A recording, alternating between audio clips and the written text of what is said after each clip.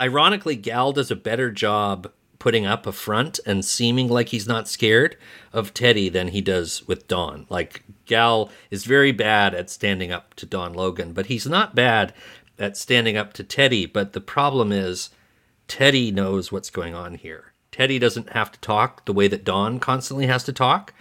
He smiles at him. He just basically lets him do himself in and expose himself and doesn't tell him that he knows. Well, he does say you didn't get a phone call from him. Like, he tests his theory out, but he basically says, so that's your story then? Okay.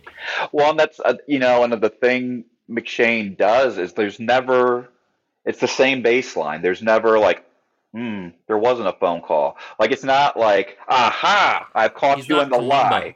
Yeah. He's not doing Columbo. No, like he's just very much, okay, there wasn't a call. That's your story. All right. And just, like it's just another set of facts that he's writing down, just, kind of keep a journal on.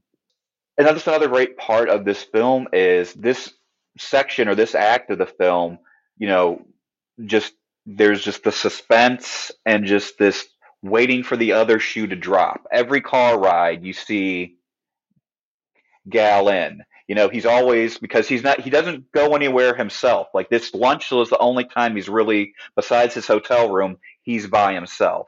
He's either with the other gangsters at a restaurant or a bar, and they kind of have the place to themselves, and they're all joking and yucking it up, and just Chinese restaurant with the circular kind of lazy Susan going around where you trade the dishes and all that, and the camera's doing a 360 around the table, and all these guys are all middle-aged too. That's the other thing that I really like about Sexy Beast is these are not young guys. These are lifers in crime, and like these are middle-aged men at this point planning a heist. Like, there's a real epic loser mentality about some of these guys. Well, yeah, this is like the one last score.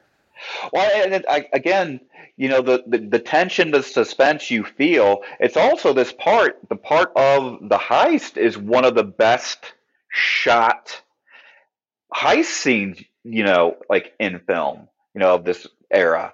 Because, I mean, it's just a great, like the concept of the heist. As, they kind of do the flashback of telling you how Teddy Bass, goes to this bank, walks out, walking down the street. And then in the flashback, the second time you see behind him on the street, spa. So, like, he figures out that there's this Turkish bath or this spa that has a lot of water with it. And that's the weak point, that the connection of all these old British buildings being on the same block in the city, that's the weak point that they're going to be able to get in and crack and get into this impregnable ultra elite bank.